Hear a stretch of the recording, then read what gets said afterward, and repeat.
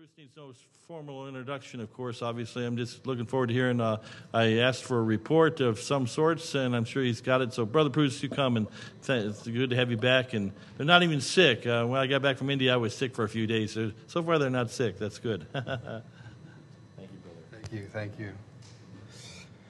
Well, good evening. It is wonderful to be with you all again.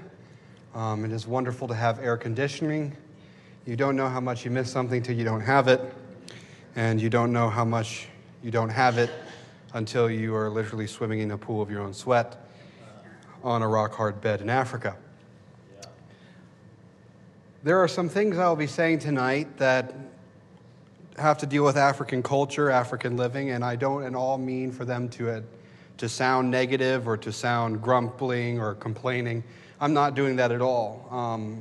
I have a lot of respect for those missionaries and those pastors there in Africa and what they go through on a regular basis. And so there'll be some things I have to talk about their culture, but it's in no way a negative form of it. So that's just a thing. If you think I'm complaining, I'm really not. I'm just going to tell things the way they happened, tell things how they were, and God receives the honor and blessing and glory through all of that. If you have your Bibles, turn with me to Proverbs chapter 28. Proverbs chapter 28. While you're turning, I'm going to tell you the story of a man. Well, he's not a man, really. He's 19 years old. He's a young boy. His name is Gray, and Gray lives in a village of Zikipa. And Zikipa is one of those villages that if you ever found the middle of nowhere, you're about halfway there. And you've got to continue the rest of the way, and you'll eventually run into a small village of Zikipa. Now, Zikipa, just the roads getting there are dangerous enough, but the village itself is very small. There's not a lot of industry. There's not a lot of buildings. There's just a small village, a small little supply store. And in this town lives a man with his son, Gray. And now Gray, he's the son of a pastor. He's very smart, very, very smart. He can watch a person take apart a piece of machinery like a tractor, or, well, they don't have tractors, so I'm exaggerating with that. But they would take apart things like motorcycle engines and other blocks and such like that. And if he could watch you take it apart once, he could, by memory, put everything all back together right and make it run again. And if you had a computer and you took apart different components of the computer, he'd be able to put it all back together again. He's very, very smart. He can see something once and memorize how it's done. But there's a problem with Gray. Gray is deaf. He cannot hear. He cannot speak. There's another problem. Gray does not know how to communicate verbally. He does not know sign language. He does not know how to read. He does not know how to write. The concepts of communications, the concepts of counting and other things are very foreign to Gray. But his story is not unlike other deaf in Africa who have to go through their whole life, some 40, 50 years, without understanding what communication is. They see other people with mouths moving, and they don't understand why. They see people going about their daily business, and they have no understanding of who's going where, and why is that person over there, and all of a sudden, one turns around, does something completely unexpected, and people like Gray, they don't understand. So 3 people from our team that went, and I'll get into the team dynamics here in a little bit. 3 of our members, myself not included in this, I was in the city of Gunta teaching some deaf men when this was happening, but they went to the the village of Zikipa, and there they talked with Gray for the first time and were able to show him a couple of hand signs and act out what they meant. And for the first time, Gray was beginning to learn how to communicate at 19 years of age. And he was excited. He was thrilled to be able to, now he could do something, and his friends would be able to do what he wanted them to do, and they could tell him, and it was a whole new world you opened up for Gray.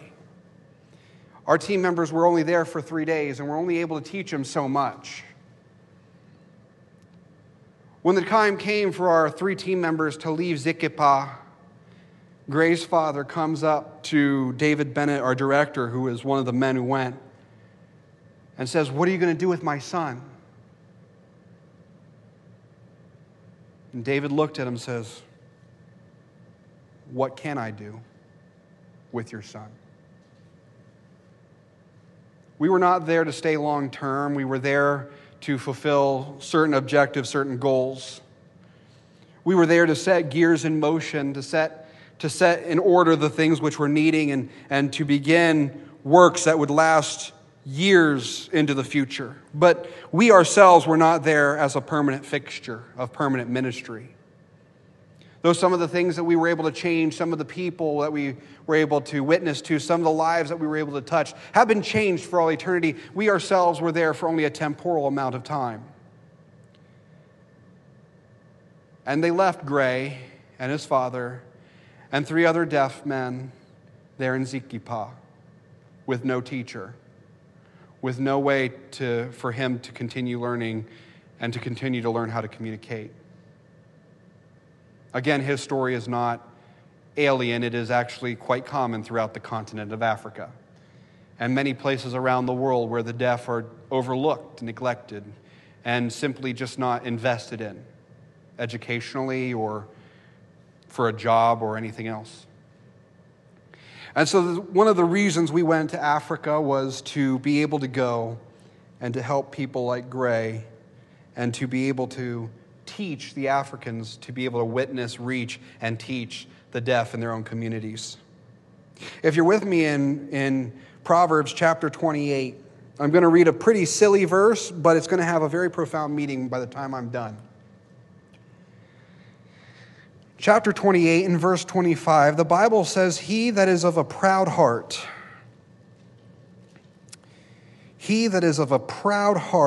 stirreth up strife.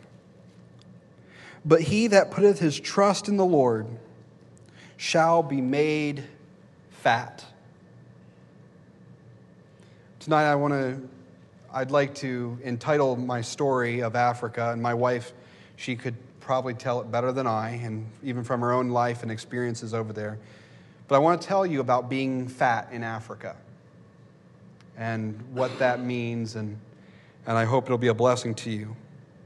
Dear Father, as we come tonight together, as we praise and worship you for what things you have done in Africa over the course of the last 6 weeks, we thank you for the opportunity. We thank you for the safety and that was measured out to us in your will and your timing.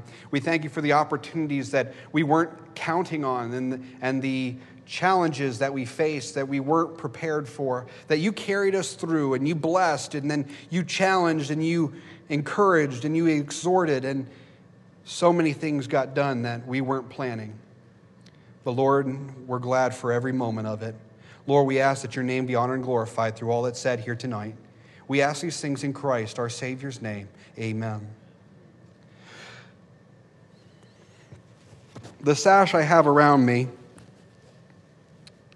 this is a sash given to me in Abidjan, Ivory Coast, by a group called the Nouvelle Tribu. Basically, in Abidjan and in certain different areas, the deaf all come together because they are of one language. And when you are in Africa and you are of one language, that makes you family.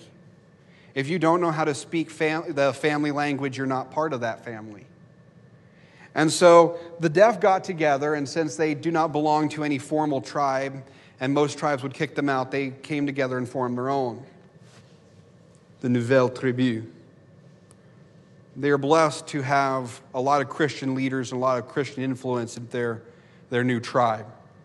So this is not New Tribe Missions, it's the Nouvelle Tribu. It's the deaf tribe in Abidjan and in Ivory Coast, or Côte d'Ivoire. And it was a blessing to be with them. They gave me this. And I said I was going to take this back to America and put it up on display so that they would have people being able to look at that and remember to pray for them as they go out and they witness to other deaf and to other hearing people. And while we were in Abidjan, I'll get to it here in a little bit, the deaf would actually go out and witness to hearing people en masse, We'd have 30, 40 deaf, and we went to the village of Dabu, and everyone they came across was getting a gospel tract until all several hundred gospel tracts were given out. And some of them stopped and were able to witness. to the best of their ability, and it was a blessing to see that, because even here in America, a lot of times we look at the deaf and say, what can the deaf do? Well, they're doing a lot more than most Christians sitting in a pew. And they will receive honor and praise, and they will get rewards in heaven for that. But they do face challenges, and so I bring this sash out. I don't put it on a mantle. I don't hang it up in my closet. I bring it to churches so that you all can look and you can see and remember them and pray for them.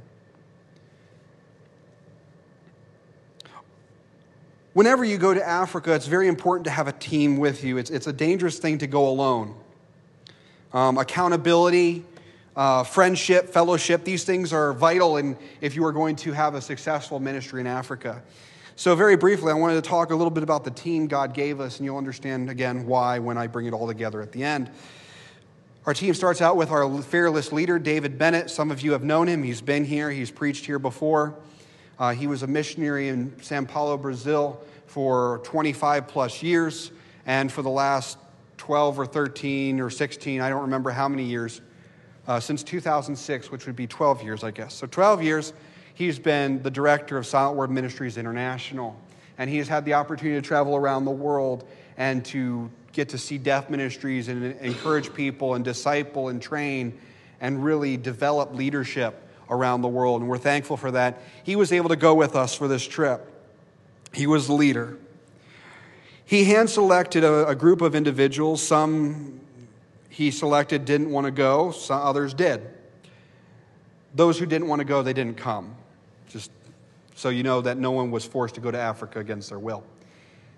One of the groups that he brought with him, the other couple other than my wife and I, whereas the family, the Bradleys. The Bradleys are Mr. Bradley, Raymond. He's a deaf man. His wife, Anita, is hearing. They have served in Bolivia. They have started schools and churches for the deaf in Peru, and they've also served in Ecuador for the past 30 years. They specialize in teaching deaf and in education ministries. Mr. Raymond Bradley, though he was deaf his whole life, he has a master's degree in special education from Pacific University. Mr. Bradley, he was given a task with his wife Anita to come and teach the rest of the group and then some of the churches we were visiting how to teach deaf people for the first time.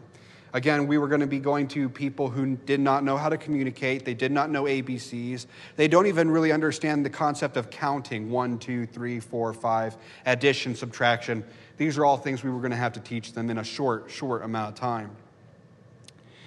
So we brought him on board, and it was very vital that we had him and his wife. Their son Paul, he's a little autistic boy of about 18 years of age. He's hard of hearing, and he speaks Spanish. So I didn't understand much of what he said. He would sit there and he'd say something in broken Spanish. I said, Paul, I don't understand Spanish. I don't understand Spanish. I need English, Paul, English. And he would say, no, and I'd say, Spanish. No, I want English. And we'd go back and forth. He warmed up to everyone else on the team, and he was a very valuable member. He could relate to people. We had three other single men on our team. We had Ben Muldoon. Ben Muldoon, he is an engineer, mechanic, and business major with a master's in biblical studies. And he is joining Silent Word Ministries next year. And he's looking at doing deaf ministries up in Western or Eastern Europe, based out of Romania. We want to put a deaf college up there, and he's the one who's going to be heading that up. We're excited to have him. He was coming.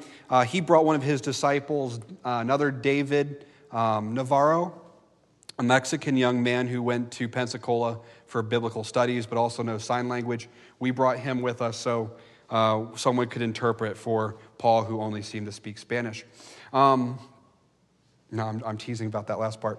But on top of that, we also brought a young man who was more interested. He did not know sign language. He did not speak French or any of the other tribal languages, but he has a heart for orphanages. His name is Kyle, and I can't remember how his last name is pronounced, so forgive me, Kyle, wherever you are. Kyle is this man who, if you ever meet an Indiana Jones, it's Kyle. He sleeps on the hoods of cars. He finds caves and he's in them. If there's an animal, he has to catch it. If it's dead, he has to try to eat it. He comes in, we're teaching deaf. He can't teach deaf because he doesn't know sign language. We probably should have sat him down, tried to teach him, but he wouldn't sit still. And he'd go out there and he comes back, I got an alligator. And he's holding an alligator. And I'm like, Kyle, why are you holding an alligator? It was there. And I'm like, okay. And it was like, I got a snake. Why'd you have a snake? Because it was there. He went and got these lizards. There are lizards in Abidjan and in Dabu. They look like little iguanas, but apparently they have fangs like a snake and they have poison. And we did not know this. And Kyle did not know this either. And so while the natives would run away from some of these lizards, Kyle's running at them and jumping on them, cornering them, and picking them up. And he never got bit. So I think God just blessed his ignorance. And so he's holding up these lizards, and the Africans are looking at him like, are you insane? Why are you holding this thing? Oh, it's Kyle. He was a very important part of our team, though, because if you ever needed something done, he was this fearless guy who jumped right in and do it. He had great zeal and great passion. We're thankful that God made him a part of our team. We have several single ladies that went with us. 3 of them that come to mind. 4, one left us. The one that left us, she worked as a mechanic in a factory here in the States, and they only allowed her to be gone for 3 weeks. And so she was here. She was also looking at orphanages, but God touched her heart with the deaf and other ministries that she got to be a part of, and she went back. She was sorrowful that she couldn't stay with us the whole time. One lady, Noemi, it looks like Naomi, but it's pronounced Noemi, which is like no name in Spanish, I guess. I don't really know. And Noemi, she came, and her and one other lady, Carrie, if ever we went through a market or ever we went through a city, if we stopped for more than 2 minutes, there would be a mob around these 2 women. And the mob would be made up of kids, and kids just swarmed them, and they were just, if you wanted someone for a children's ministry, you wanted one of these 2 women. And the kids were just drawn to her. Noemi had a ukulele, and even the deaf were enthralled with playing a ukulele. They couldn't play. They couldn't hear it very well, but they loved it. Carrie was a nurse. We needed her assistance more times than we really cared to admit. We had one other lady who was a ex-Army supply officer. And so that kind of comprised our whole team. And God brought us all together, and we went and we flew out of JFK Airport, and we got to, trying to think of the capital city of Monrovia. We got to the capital city of Monrovia, and we weren't really delayed in our coming, but it was really late when we got there. We left at 10:30 this time zone in the evening, so it was nighttime. We flew from here to Amsterdam, from Amsterdam down to Monrovia, and it was very late when we got to Monrovia, and we had a 5-hour ride in 2 Jeeps where all of our luggage was crammed into, and all 13 of us and the 2 drivers were crammed into, and then we headed off down the bumpy roads. As we head down the bumpy roads, we come across checkpoints with armed guards. Mr. Bennett was in the shotgun seat in the first car. I was in the shotgun seat in the second car. And as we went through, they would ask the first car what you're doing, who's coming, and what are you going to do wherever you're going. And they come back to me, and they try to collaborate and see if the stories matched. I guess they did. We eventually got through all 25, 29 checkpoints and finally made it all the way up to the top of Liberia to a small village of Gunta. Now, when I say small village, it's small, but it's the second largest city in the country. And there we were with a church that was already established. It was with IPM Missions. It's called Independent Fundamental It's a long name. Great Commission's Fundamental Baptist Church. And there we got to meet some of the African pastors. There were no American pastors. These are African nationals pastoring these churches, which was great to see. And it was wonderful to be able to meet with them and to share in fellowship. But we did get to see some of the African flavor, some of the African culture, how that mixes in with some of the churches, which was good for some of our team members to see because not all churches run like American churches. Some churches, you have conga lines coming up to the front to leave your offering in a plate. Some churches, you start at 9 and you don't get done till 3. I mean, just things are different. And we got there and we began to work with the deaf that were there. They have a deaf school. They have 5 deaf men who are about 29 to 23 years of age that teach in the deaf school. These men have only been saved for about a year, and they're teaching at a Christian school. They do not have any college education. They have an 8th grade level education themselves, and they're teaching the next generation of deaf. So already they have a pretty daunting task in front of them. As we're there, we were able to teach them how to train up little kids and young children who were deaf. And I think the oldest student that we had our first week was 40 years of age, who, again, he did not know the alphabet. He did not know how to communicate. He knew nothing. And God allowed us to learn in about our first week's time how to work with that kind of individual, how to teach them, how to train them, and get them on the road to learning other things. One of the concepts that's very difficult in missions to get a grasp of is if your people do not know how to read and they do not know how to write, you will not have a successful ministry.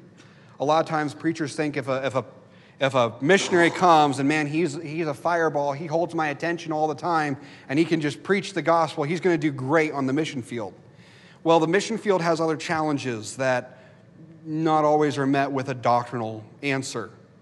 I mean, what do you do when they come to you and they ask you, I have 2 wives, but I'm saved. I want to be a member of your church. What do you do? They come up to you and they give a testimony and you're not really sure if they're even saved or not. I mean, just random things are going to happen. Pastors that are nationals, they don't have enough funds, they don't have enough food to feed themselves. If they take on a pastorate role and try to study the Bible and pray on a more consistent basis, they're not going to be able to work their gardens like they used to, and they're not going to have food to feed their families. What do you do with them? How do you get them to support themselves? How do you teach them these things? They bring up a next generation and they don't know how to read or write. What do you do? These are all challenges you face on the mission field.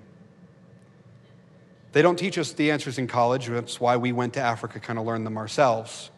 So you have to understand that when we got there to teach the deaf, there were only 4 of us, well, really 3 of us, David Bennett, Anita Bradley, and Raymond Bradley, that actually knew what we were doing in teaching the deaf. The rest of us were all learning just like the other men.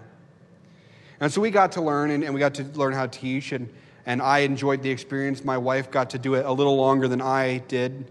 About halfway through our time in Gunta, they separated the elderly men, the deaf men who were the teachers, and then myself, Raymond Bradley, and Ben Muldoon, we got to teach them doctrine on a more college level. So I got to teach them the doctrine of heaven. I got to teach them the doctrine of God's throne, the deity of Christ. We talked about hell. We talked about soteriology. We talked about false doctrines. We talked about many different subjects, and we're able to train them and teach them. And that was one of the parts I really enjoyed the most. I really enjoyed being able to sit down and systematically teaching doctrine and teaching a philosophy of missions and ministry that is in agreement with Scripture. While we were there, I did learn I might be allergic to something else. They would take wood and chop it into little bits. They would set it on fire and cover it with clay. And they make charcoal out of this. Well, I am apparently allergic to the charcoal smoke.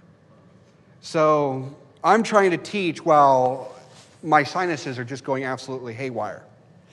So I didn't get malaria, and I pray to God I don't have malaria. Hopefully that's just about as sick as I possibly could be. I almost had to go home early one day. I just couldn't take the headaches and couldn't take the sinus pressure and everything else. I wasn't going to come back to the States. I was going to stay there, but anyway. So we got to teach there, and we got to be able to go out into the villages. And the more we were there, the more we walked around, the more people asked, what are these Quipu doing in our village? And Quipu is the Mono term for white man. And they said, what are you doing here? We said, well, we're working with the deaf. Oh, you're working with the deaf? Yeah. Oh.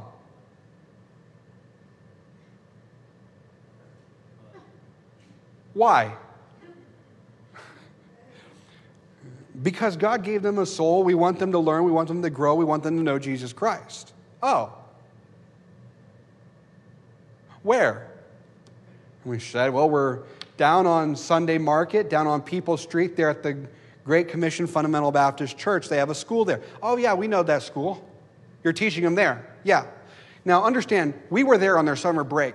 Classes are not really in session, but we were there just for the training and the teaching experience.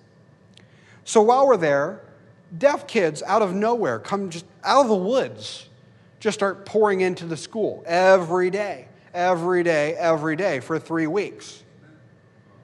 And the teachers are saying that we just don't know what to do. Like, we have other things we're supposed to be doing, but more deaf are coming and they need to be taught. And they're just coming out of the woodwork. And so I can testify that you can be sitting there teaching 1 or 2 deaf students, and each of us 13 had 2 or 3 or 4, and the other deaf men were with us, and you got all these other teachers trying to teach, and you turn around and there's 2 or 3 deaf people that you've never seen before. I says, what are you doing here? And they don't respond because they have no idea what you just said. And their parents don't show up and tell you. That the deaf just show up at your doorstep. And so you take them in, you train them, you try to teach them, you try to send them home. They show up the next day. They're excited. They want to learn. This is new to them. They're thrilled. Well, wonderful. Praise God. So we got to do a lot of teaching, a lot of other things like that. We got to see some orphanages, and orphanages even over there. Liberia has been torn apart by war for over a decade. If you want to know more about that, get the book Blood Brothers. It was written by a German man who lived in Liberia around the time of the war, and it will talk about that for you. But Liberia, they don't really know how to grow their crops very well. They don't understand agriculture very well. They don't understand animal husbandry very well. They don't understand construction very well. There's a lot of things they just don't do. One, because they've never been taught. Everything is, I just watch somebody do it and I try to do it myself. No one really corrects me. I just go around doing things. And so they'll go into an area, they'll cut down the woods, and they'll burn it to the ground, and they'll try to plant their rice fields in that. Well, when you burn an acre of the ground, you incinerate the first 8 inches of soil. You destroy all the valuable nutrients that are in that 8 inches of soil. So when you plant your crops, very, very little, about 20% of it's actually going to grow into something that's useful. Well, they don't understand. They think, oh, well, this soil must just be bad. So they cut down another acre and burn that to the ground. And it does the exact same thing. So they just keep doing this. You kind of can see the problem in just leveling your entire forest and burning everything to the ground and destroying your soil. There's a missionary over there named, his last name's Kittredge. He went over there with the intention to start churches and schools, but when he saw what they were doing, he says, if I train up a national to be a pastor, he can't support himself because they can't feed themselves. There's fruit growing on trees, but sometimes the kids pick it off and use it as a soccer ball. If you do get fish, it's something very rare and something very valuable. I didn't exactly like the fish. So we would give it to the little kids that came along, and oh my goodness, it's just, you understand, it's the whole fish. Eyeballs, tails, fins, everything. And the kids, they look at it like, you got a fish. It's like, here, you want the fish? Ah, oh, they just run off with it, stuffed in their mouth. It was quite cute. But this is the world they live in. You understand, for years, they would look around in the trees just looking for something to eat. And even to today, a lot of them, they'll go through times where just to buy a cup of rice is too expensive. And several families have to pool their funds together to buy one cup of rice so they can split up that rice among all their family members and individuals. I mean, it's conditions unlike what we've ever seen. And then you take that, and you add an orphanage to it that's not supported by American funds or by the government funds. The orphanages there are very sad. They are pretty, I wouldn't say barbaric, but they're pretty Stone Age as far as what conditions are allowed. I mean, one of them that we visited in the capital city of Monrovia, one of the roofs had caved in, and so kids were literally sleeping on stone slabs, on floors, and on wood planks. I mean, it's just, if they did have a mattress, they put as many children as could physically fit on that mattress, and the kids would sleep on that, but everyone else just slept on whatever was straight enough to sleep on. And so one of the things we did do, it wasn't out of the ministry funds, but it was out of our own pockets, is our men, women, and individuals on our team, we gave money to actually buy that one orphanage. And the orphanage was one that we would agree with doctrinally, we would agree with how they did things. It was associated with a good church, and the kids were being taught right and everything like that. So we would agree with it. We don't agree with all the orphanages and with all the systems, but this was one that we did agree with. So we gave money for a new roof, and we also gave money for every child there to get a mattress. And we were able to be a blessing in that way. That was something we didn't plan on, but when men and women on our team saw the need that was there and saw the children, and they're like, well, it's not that much. Let's just give it to them and build it. We did learn something because there were other projects that needed to be done, but it was a time where we got to learn prioritizing. What do you want to do? Do you want to fix up their classroom or give them a bed to sleep on? Do you want to give them a desk for their school, or do you want to fix the roof in their dorm? You know, what takes priority here? And it was a great, valuable learning time for Kyle and for Carrie and for others that were there. We enjoyed that. Then from there, we went to Monrovia. We got to go around. One of the churches we were supposed to visit, they lost communication with us somewhere. And so Sunday came, they didn't show up. And so we called another man who was a pastor in the area, and we just walked all the way to his church. And there we got to give our testimonies.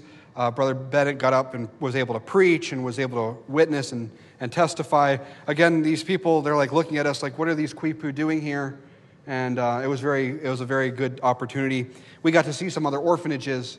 Last Sunday night we had in Monrovia before heading to Abidjan, we were able to go with the deaf men. The deaf men were able to sacrifice some of what they did have, and they got taxis from all the way up in the north of Gunta and drove all the way down to Monrovia to meet us.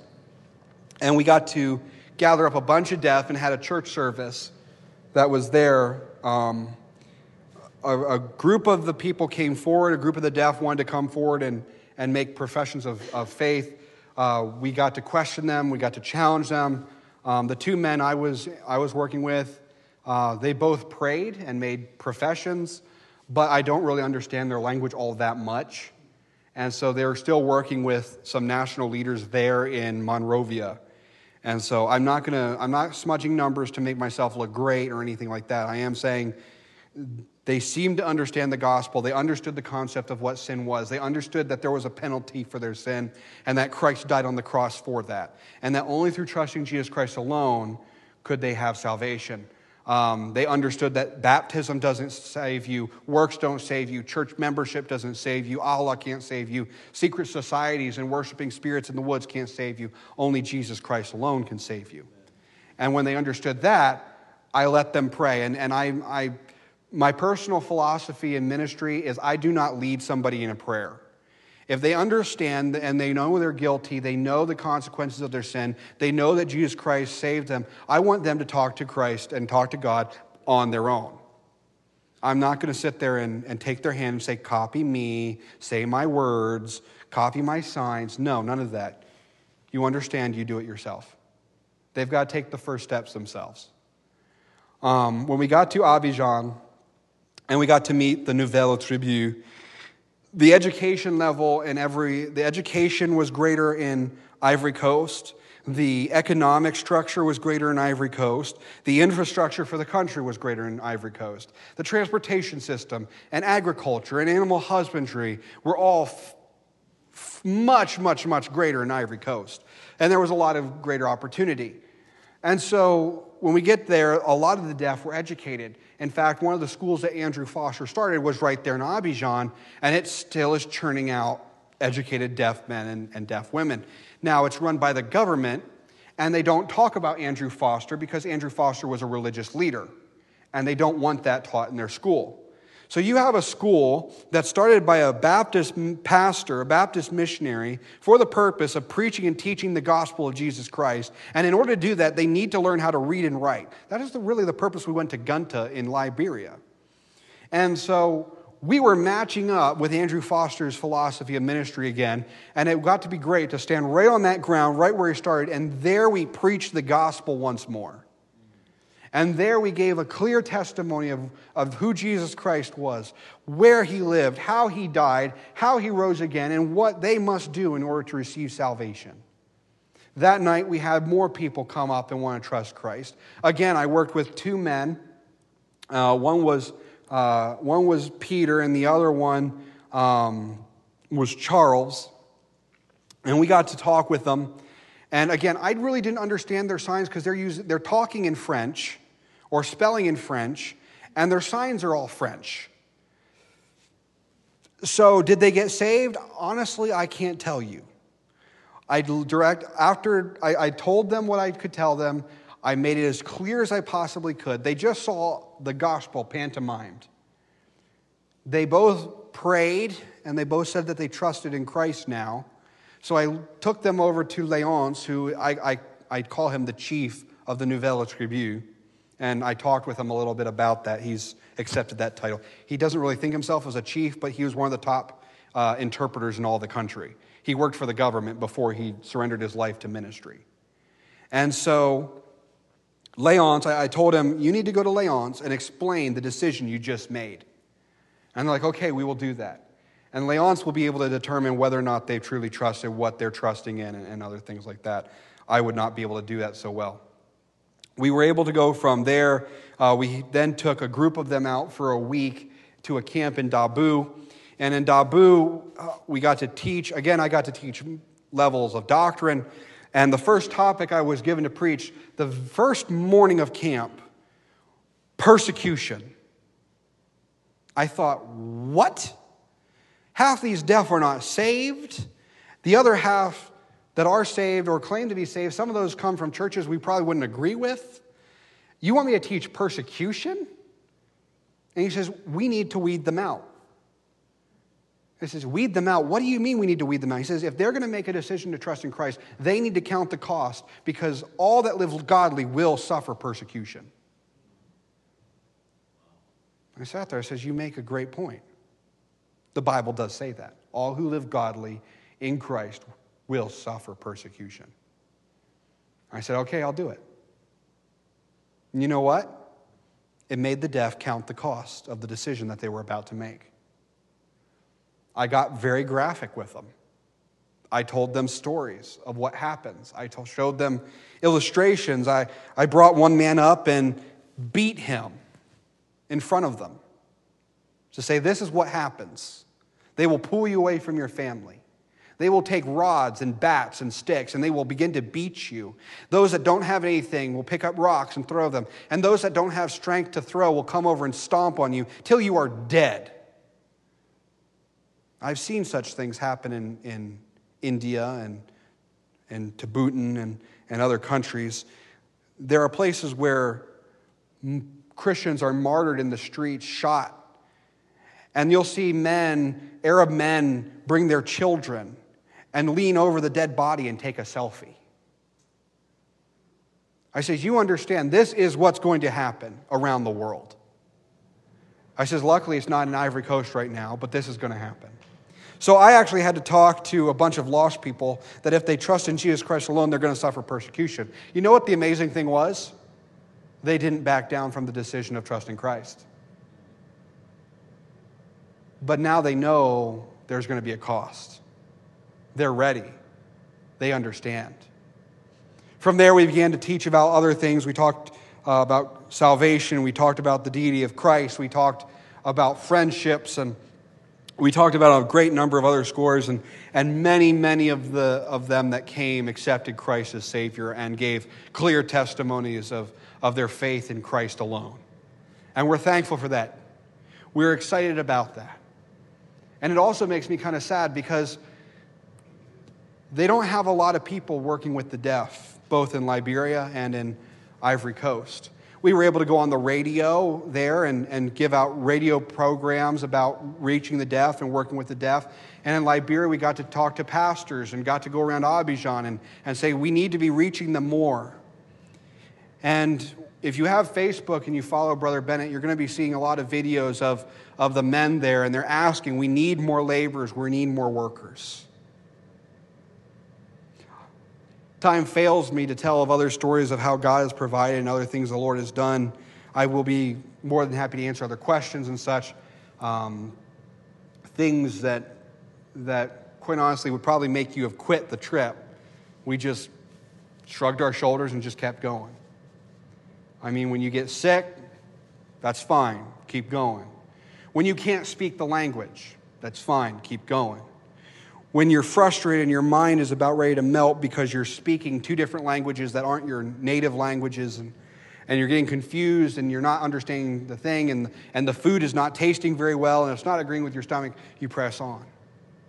When a machete comes down and about chops your hand off, keep on going. That's what the nurse was for. When you say, Lord, now I have a gash in my hand, the Lord says, that's okay. And he brings along one of the world's specialists in hand surgeries to come and look at your hand for you and reassure you everything's going to be all right. God does things when he brings you through. He says, there are things that we were planning to do, and we did them. And there was a lot of things I was not planning on doing, and we did them too. And I thought, I really don't need anything. God is taking care of everything. And I got to look at the team members that we had, and some of them weren't teachable. Some of them probably won't be on another trip. That's fine. They need to mature a little more. But others, they grew exponentially. Others, they got a burden. Others, they got a heart. Others, their burdens grew. Their vision was stretched. They saw the world, and as it really is, in need of a Savior in Jesus Christ. And God didn't just work in the hearts of the African. He worked in the hearts of the team members as well. And so God works all things in and around for our benefit as well. And so when the scripture says here that if we wait on the Lord, we shall be fat, we won't need anything. We'll have more than we need. And I could tell you the funny story is when I got to Abidjan, the deaf look at me and says, "You're fat." Thanks for noticing. No, you don't understand. You're an American, you don't understand. I said, I think I understand, I'm fat. And no, you don't understand. This is the sign for fat. I says, yes, I know, fat, thick, I understand the sign. You're fat.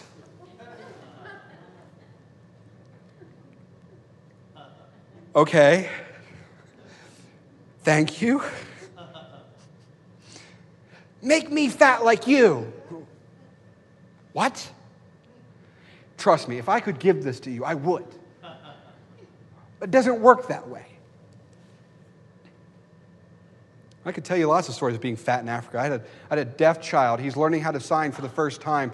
He opens up the book, and the picture of a fat man with the sign for fat. He gets excited in his face. He's working with Anita Bradley, one of the people from Ecuador. He's so excited. He learns this sign. He folds it up. He looks around the room. He gets up from his chair. He runs around to me.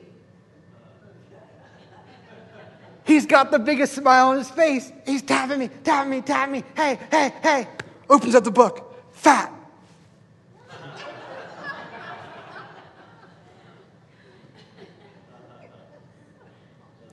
I'm glad you understand what that sign says, son.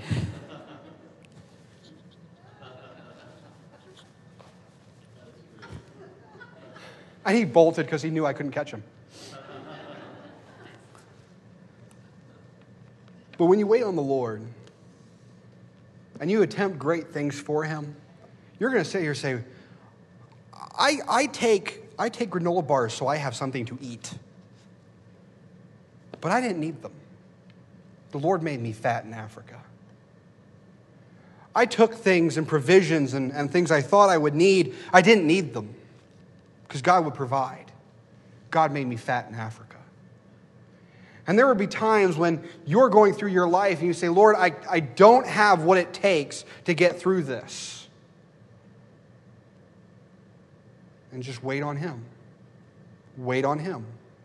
Wait on him. And we did waiting. When we were in Abidjan, we timed it. We waited 80 hours 1 week. Nothing but sitting and waiting for a ride. 80 hours 1 week.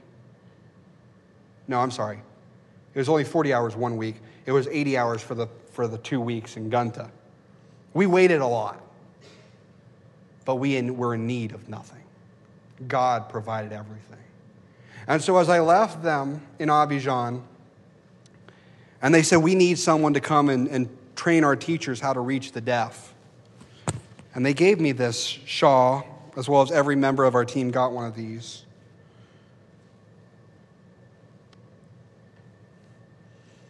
I told them, what is in your hand?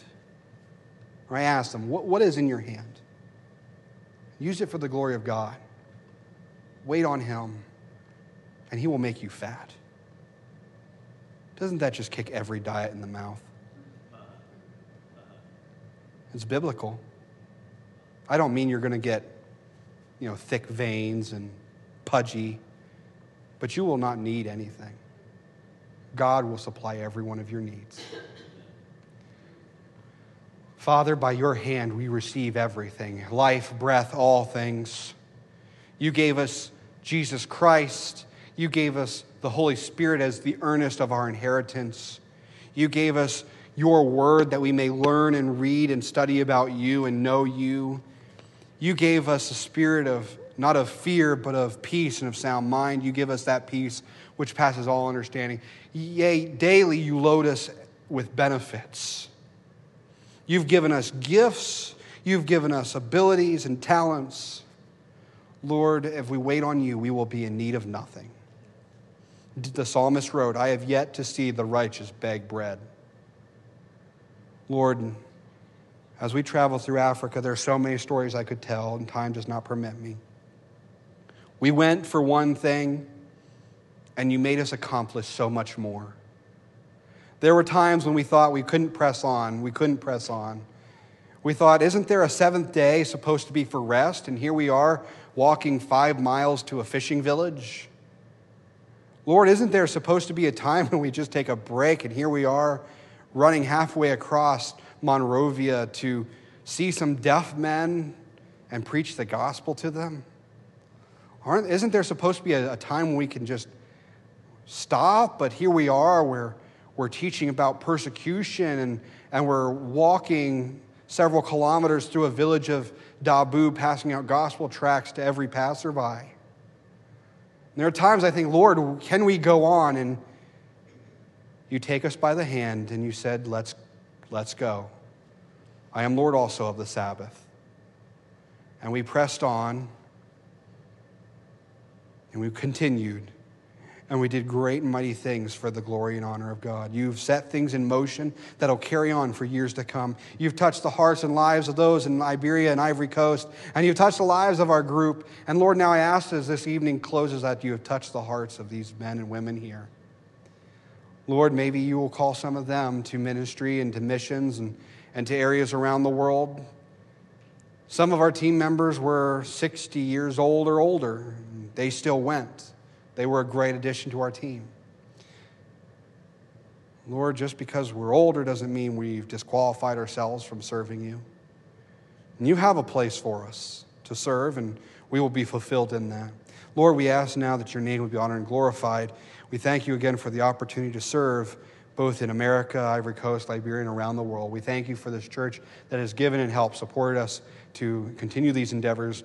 Lord, now as we continue on Deputation Trail, as we raise support to go and do this full time, we ask again that your name would be honored and glorified and magnified through all that we say and do. It is in Christ, our Savior's name, we pray. Amen.